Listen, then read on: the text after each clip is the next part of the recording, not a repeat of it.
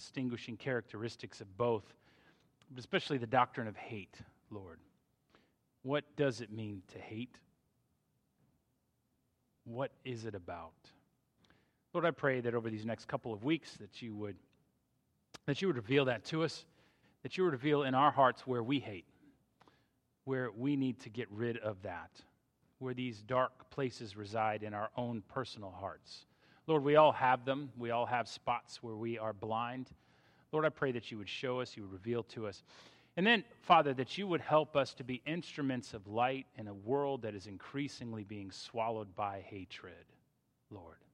That you would help us to be instruments of love and speak this love into this world. In Jesus' name we pray. Amen. Hate and love are two opposites, and that's at least often what we hear.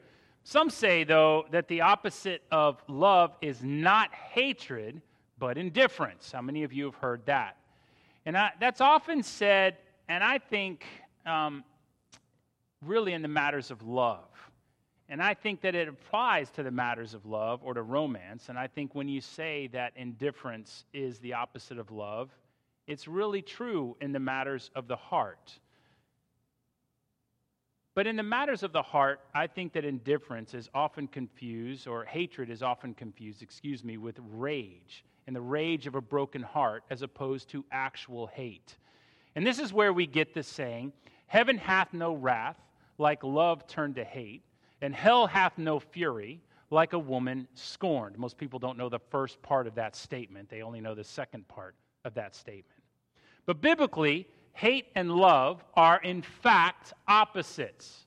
If you've read Scripture at all, you might not get that at first, but if you've read it for any length of time, you'll begin to understand that.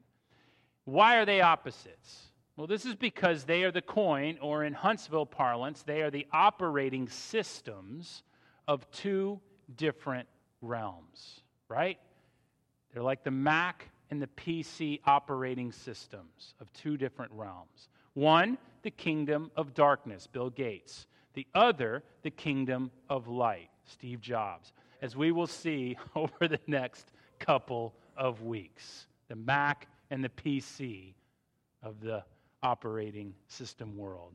And we're going to look at that as we look at 1 John and the Gospel of John. So open with me, if you will, to the Gospel of John. So in Thursday, if you're with me in our Bible study on Thursday, in the Gospel of John, we read this. John 13:34 to 35. A new commandment I give to you, this is what Jesus says, that you love one another just as I have loved you. You also are to love one another. And by this, all people will know that you are my disciples if you have love for one another. Now the commandment, this is the commandment which John is referring to in our epistle today. This is the one that he's saying right when he says this in 1 John 2:7. Beloved, I am writing you no new commandment, but an old commandment that you have heard from the beginning. The old commandment is the word that you have heard. John is not talking about Genesis, the commandment that you've heard from Genesis forward. He's talking about the commandment that you've heard from Jesus, right? You've heard this commandment to love from the beginning. This new commandment that I've given you. The apostles, when they began to teach you this faith, or whoever taught you the faith, you've heard this commandment as Christians from the beginning. So, beloved, I'm not teaching you something you haven't heard. So from the very time you were pups in the church, from the very time you were just began in the church, you have heard this commandment. And this is what John is teaching. And it's spoken by Jesus right after he dips a morsel into a bowl and hands it to Judas Iscariot. Now remember, there's two Judases.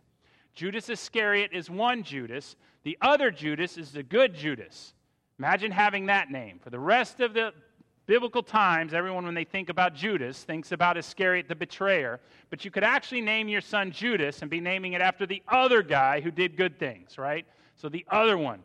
But Judas Iscariot gets this morsel, and then he runs off to do a bad thing. Now, the rest of the apostles just think he's running off to do an errand. That's why they don't stop him.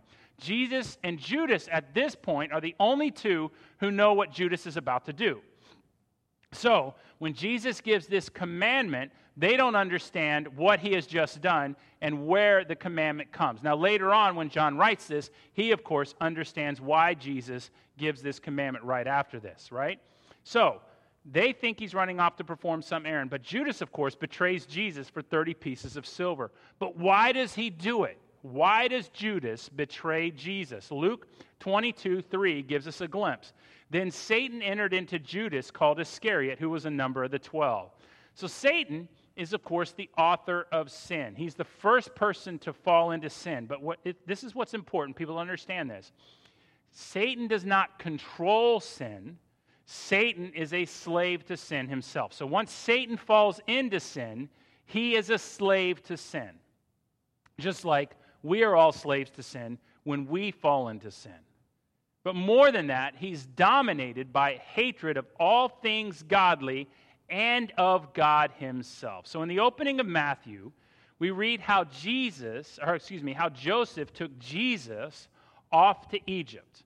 Why does he do that? To escape Herod, who is a servant of Satan. He's a seed of the serpent, and he takes him off to Egypt so Herod can't murder Jesus. So Satan's servant is trying to kill Jesus. From the very beginning, Satan is trying to do it. Then you have this next instance where Jesus is baptized in the Jordan, and then the Spirit drives him out into the wilderness to be tempted by Satan. So why does Satan tempt him? Anybody know? What's he trying to do there?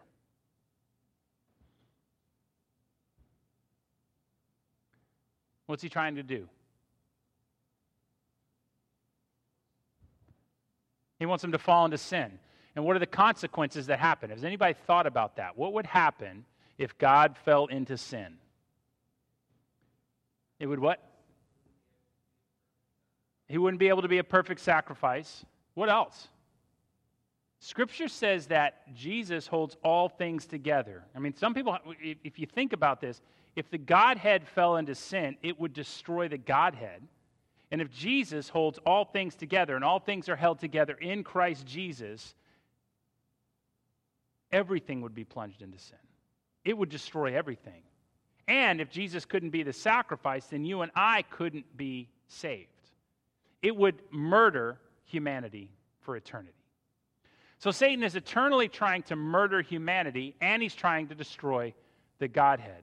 So Satan's schemes are pretty extensive, okay?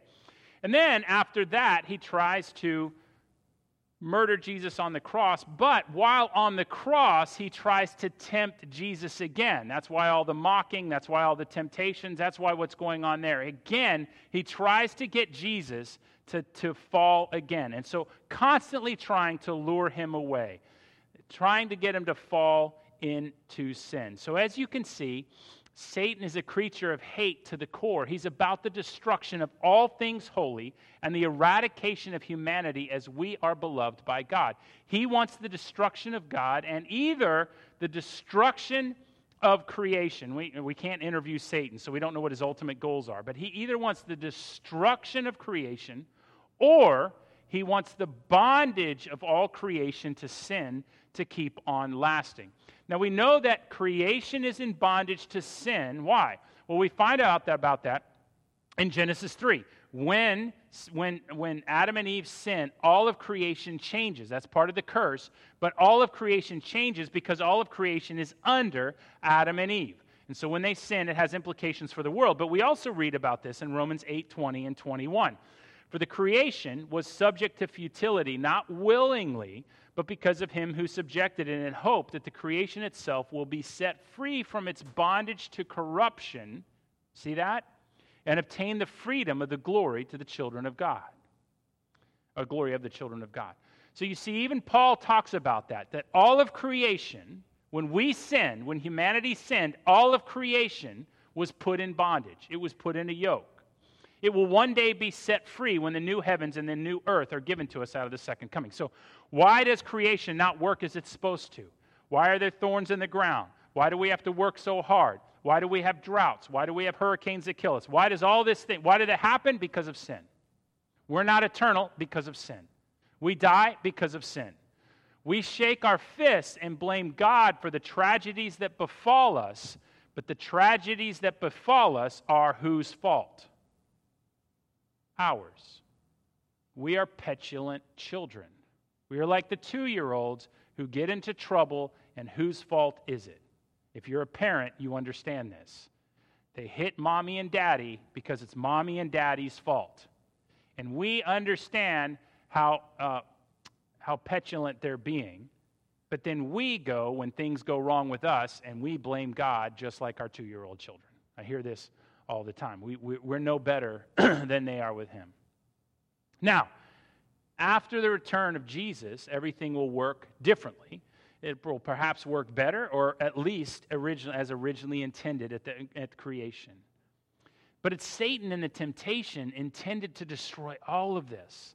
That's what he did when he tempted Adam and Eve. It was an act of pure hatred. Don't believe me? Think about this. When Adam and Eve sinned, all of creation was changed. But what do we read happens in the very next chapter? Murder. So if Adam and Eve didn't think that their sin was that serious, when they had to bury their baby boy because their other baby boy murdered them, do you think at that point that they thought their sin was serious?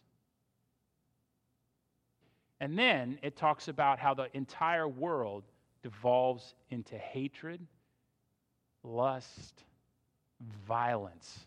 The violence of humanity is endless.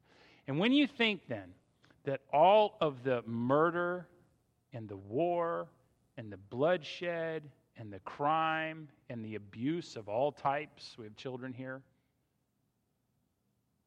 the violence of all types, the crime of all types that has ever existed came because sin entered into the world, and that sin entered into the world because of Satan's temptation. And Satan understood that. Then you understand the level of hatred from that kind of being. It is the coin or the operating system of the kingdom of darkness.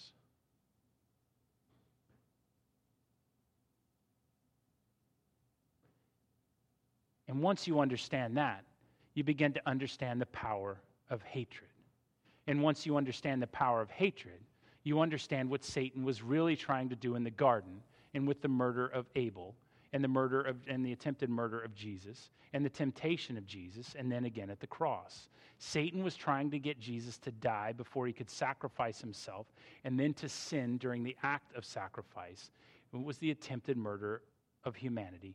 And you begin to understand the power, the raw power of hatred. And then you can contrast that with what the kingdom of God is speaking of when God begins to talk about agape love and when he begins to talk about philia love. Agape and philia love, okay? So Jesus gives us a new commandment which is juxtaposed, contrasted, right? Juxtaposed or contrasted with the hatred of Satan's servant. John 13:34, right? And this new commandment then is contrasted with what Judas is doing. That's why John gives it. So Jesus gives it right after Judas has just dipped the morsel. Do you get it? The disciples didn't understand that, but Jesus is giving it right after Judas goes and does his action. That's not to be missed in this story. That's why it's coming. An act of pure hate in the kingdom of darkness is about to occur, or just occurred, and is about to occur. And Jesus now gives his commandment. This is what you're to be distinguished by. Judas is to be distinguished by betrayal and hatred and denying the king and trying to destroy the kingdom of God. You now, I give a new commandment. You are to be distinguished by agape love. And here's what he says. A new commandment in John 13:34 and 35, I give to you, that you agape one another just as I have agaped you. So you also are to agape one another. By this, all people will know that you are my disciples, that you have agape for one another. Unconditional love. The love that I have loved you with, I have loved you even unto death. This is the love that you are to have for one another. That means in the church. So look around in the church. Do you have love for one another? Now he's going to say this to you, and this is more convicting to you. Think about the brother or sister that is a believer. I'm not talking about a non-believer right now. I'm just talking about a believer. Think about that brother or sister who annoys you the most or who ticks you off the most, that you are the most angry at. Give you a second. Put them in your brain.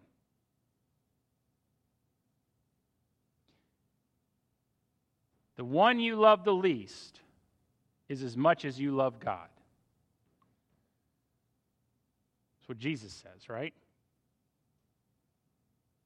That's the new commandment. As you have loved the one you love the least, so you have loved me. Are you loving others as Jesus has loved you? This is the commandment. Are you loving others in this room? Are you loving others in this church? This is where it starts. This is your first family. Are you reaching out to others? Are you making an effort to get to know others in your family? Or do you not even know their names? Right?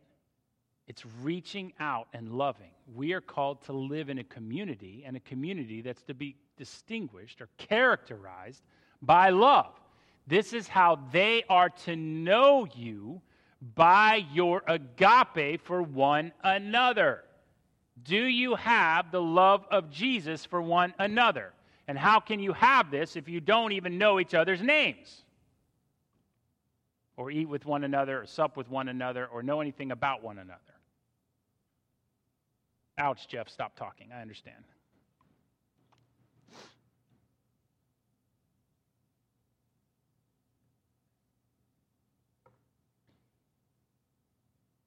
Now, it's a little confusing, and we got into this in my Bible study because last week, Jesus and John, we talked about love as obedience. If you love me, you will obey my commandments.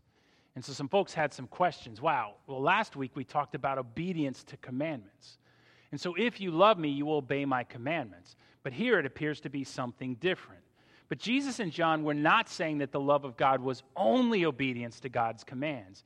Jesus said that if you love him, you will obey his commands. So that obedience is an aspect of our love for God, but that's not the entirety of love. It's a component of loving God, but it's not an attribute of loving one another. 1 Corinthians 13 speaks more of the attributes of love, though it doesn't list all of them. I want you to listen to the attributes of love.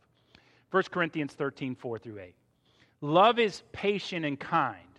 It does not envy or boast. It is not arrogant or rude. It does not insist on its own way. It's not irritable or resentful. It does not rejoice at wrongdoing, but it rejoices with the truth. It bears all things, believes all things, hopes all things, endures all things. Love never ends, right? Most of us know that passage at some level, although I would posit we probably don't know it at a deeper level. But we know it at some level, okay? Notice what's not in there. Obedience. Why is it not in there? Well, if I'm talking to you about your love for Jesus, if you love Jesus and God, you will obey his commandments, right? But if you love your brother or sister in Christ, you won't necessarily obey their commandments. It's a little bit different, right? So my love for God, if I want to love God and grow to be like God, then I'm going to have to understand how he teaches me to be like him. Right? I'm going to have to understand his ways. And so that necessarily entails learning to be like him and to obey his commandments. Even those commandments which I least like. Right? There's always commandments that I don't like. The world will always teach us a different way. There's always a set of commandments which I don't like and which our culture currently tells us is evil. Our culture will always tell us, no matter what culture you're in, there will be a subset of the commandments that have taught us it's evil. The Romans did not like humility. To be humble was evil, right? And they would teach us that. Our culture has a subset of things that they teach us are evil, right? They don't like our teachings, any teachings on sexuality. Those are all evil. Whatever it is, there's always a subset of teachings that are evil. But we want to become more like God. We follow these commandments. Those commandments which we least like and which are least, we have to follow those. But we're learning to be more like God. But that doesn't mean that those are all attributes of that. right? And so when we're learning to love one another, we have different characteristics. We don't have to learn to obey one another, although I would posit this. Children who learn to love their parents have to also obey them. That is a characteristic of your love for your parents. You obey your parents. That is part of loving your parents. Right? That's characters, but it's not an attribute of love. These are attributes of love. Notice the list in 1 Corinthians does not list obedience, but it tells us how to love one another. They're different than our love for God. These attributes are what characterize our behavior towards one another. In short, we are called to behave towards one another with these attitudes. So, patience and kindness in our relationships with our fellow believers, including our spouses and our parents and our children of all ages. Think about the radical relational changes that this behavior alone would bring to your marriage or your friendships or your relationships in church if you were to regularly put patience and kindness into practice. Think about that. If you were to be patient in all your relationships and kind rather than nasty and impatient. If you dealt with your fellow believers, including your spouse and children, with patience instead of impulsiveness and kindness instead of the mean and cruel spirit of our age. Think about the conversations that so characterize our Facebook discussions or our Twitter discussions or whatever hot social app of the day you're on. I mean, we can be cruel. I mean, that's kind of the coin of our day. I mean, our current culture, if you're out of favor for whatever ideology or teaching you have, you're supposed to be attacked and assaulted and beaten up and avoided at all costs. That's what the culture teaches. But too many Christians are absorbing this teaching. We're becoming like the world. We're becoming hateful people like them. But that's not what we have. There's no forgiveness in the world. We're supposed to be forgiving. We're supposed to be kind to one another. We're supposed to be kind to them as well. We have to be treating one another as Christ teaches us. Why? We understand that the other person is a sinner just like we are. We all sin. And so when a person sins, we need to confront, we need to forgive. But we also need to treat each other with kindness. We don't need to come at one another with nastiness and wagging our finger. Why do we not wag our finger? Because we understand that no matter what their sin is, we are also sinners. We are also sinners. But kindness speaks to more than simply that. It also speaks to the opposite of rudeness. How many of us are just rude in our regular conversations with one another? Have you been like that? When you could be nice or polite, are you just rude with your spouse? Are you just rude with your kids? Are you just rude in the stores? Why not be kind? Try it sometimes. There's a nastiness that comes with familiarity. I see this all the time. Families begin to talk to one another with a rudeness that they wouldn't visit upon their worst enemies.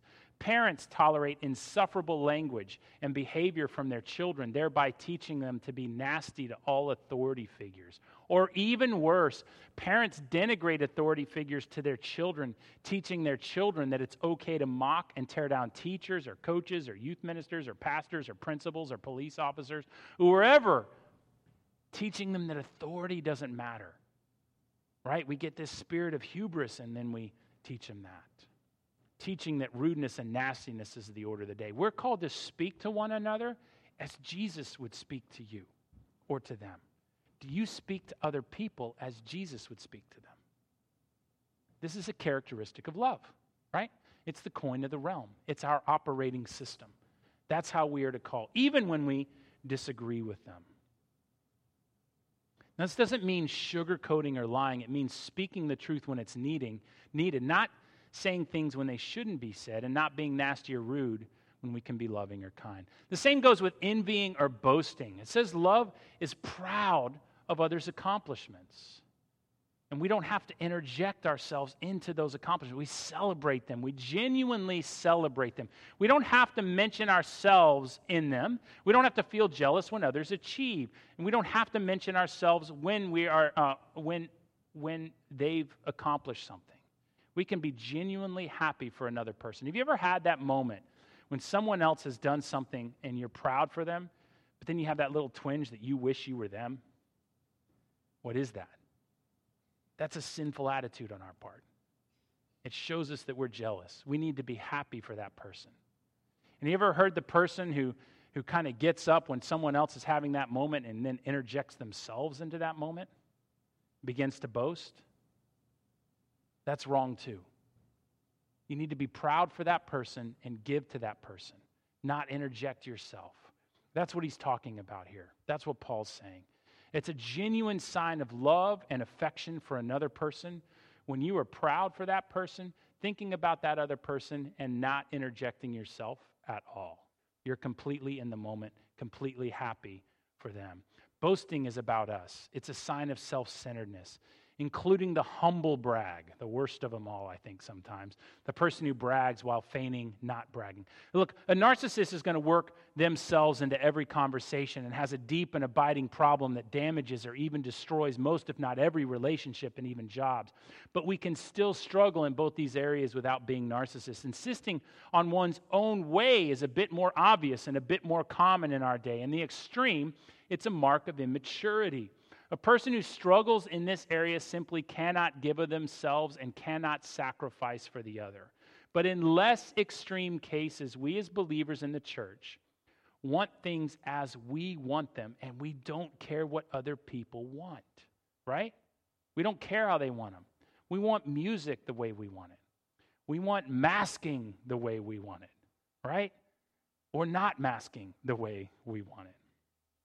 We insist on sitting in the same place in church and get mad if someone dares to sit in our seats. I was once in a church. People came down the aisle and were mad that visitors were sitting in their seat and told them to move because it was our seats. Can you imagine?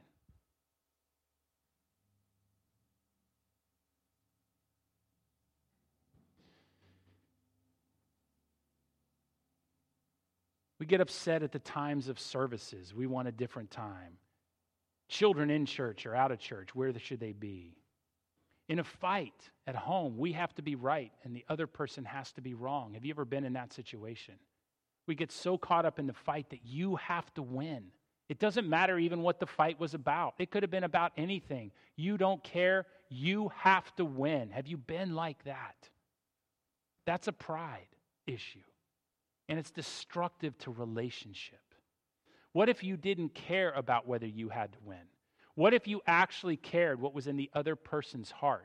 And what if you cared more about the other person's soul and helping the other person and restoring your relationship than you did about winning? How would that change your relationships? How might that change your marriage? How might that change how you get along with your children? Right? I have people all the time asking me, Jeff, could you preach on how to heal this relationship or that relationship? I don't get along with my older children or my younger children. I don't get along with my spouse or my friends. But all of these principles apply to all relationships. If you're not getting along with any particular relationship, it's because you're not applying these principles. Go look at the relationships that are broken. And where are you not applying these principles? And that's what Paul's saying. Arrogance needs to win. Glossing over the truth is another big mark of a lack of love, and this one's a little trickier. How many of you have glossed over the truth in a fight? You've just ignored a big problem. You've swallowed it down. How many of you have done that? There's like a big relationship problem with your spouse or your uncle or your aunt or somebody or a friend, and you just keep ignoring it. And eventually you just kind of walk off from the relationship. You don't want to deal with it. Happens all the time with acquaintances. Happens all the time in churches. I see people will leave a church rather than deal with a bad relationship. They would rather come, they'll take communion, they'll do whatever, and they might even just whatever, but they won't deal with a person they don't get along with. They'll just swallow it down. They'll bury it. They'll gloss it over. Why do we do that? Well, the gospel says that's a lack of love. You're called to speak the truth and to work out an issue when you have an issue with a person. Why?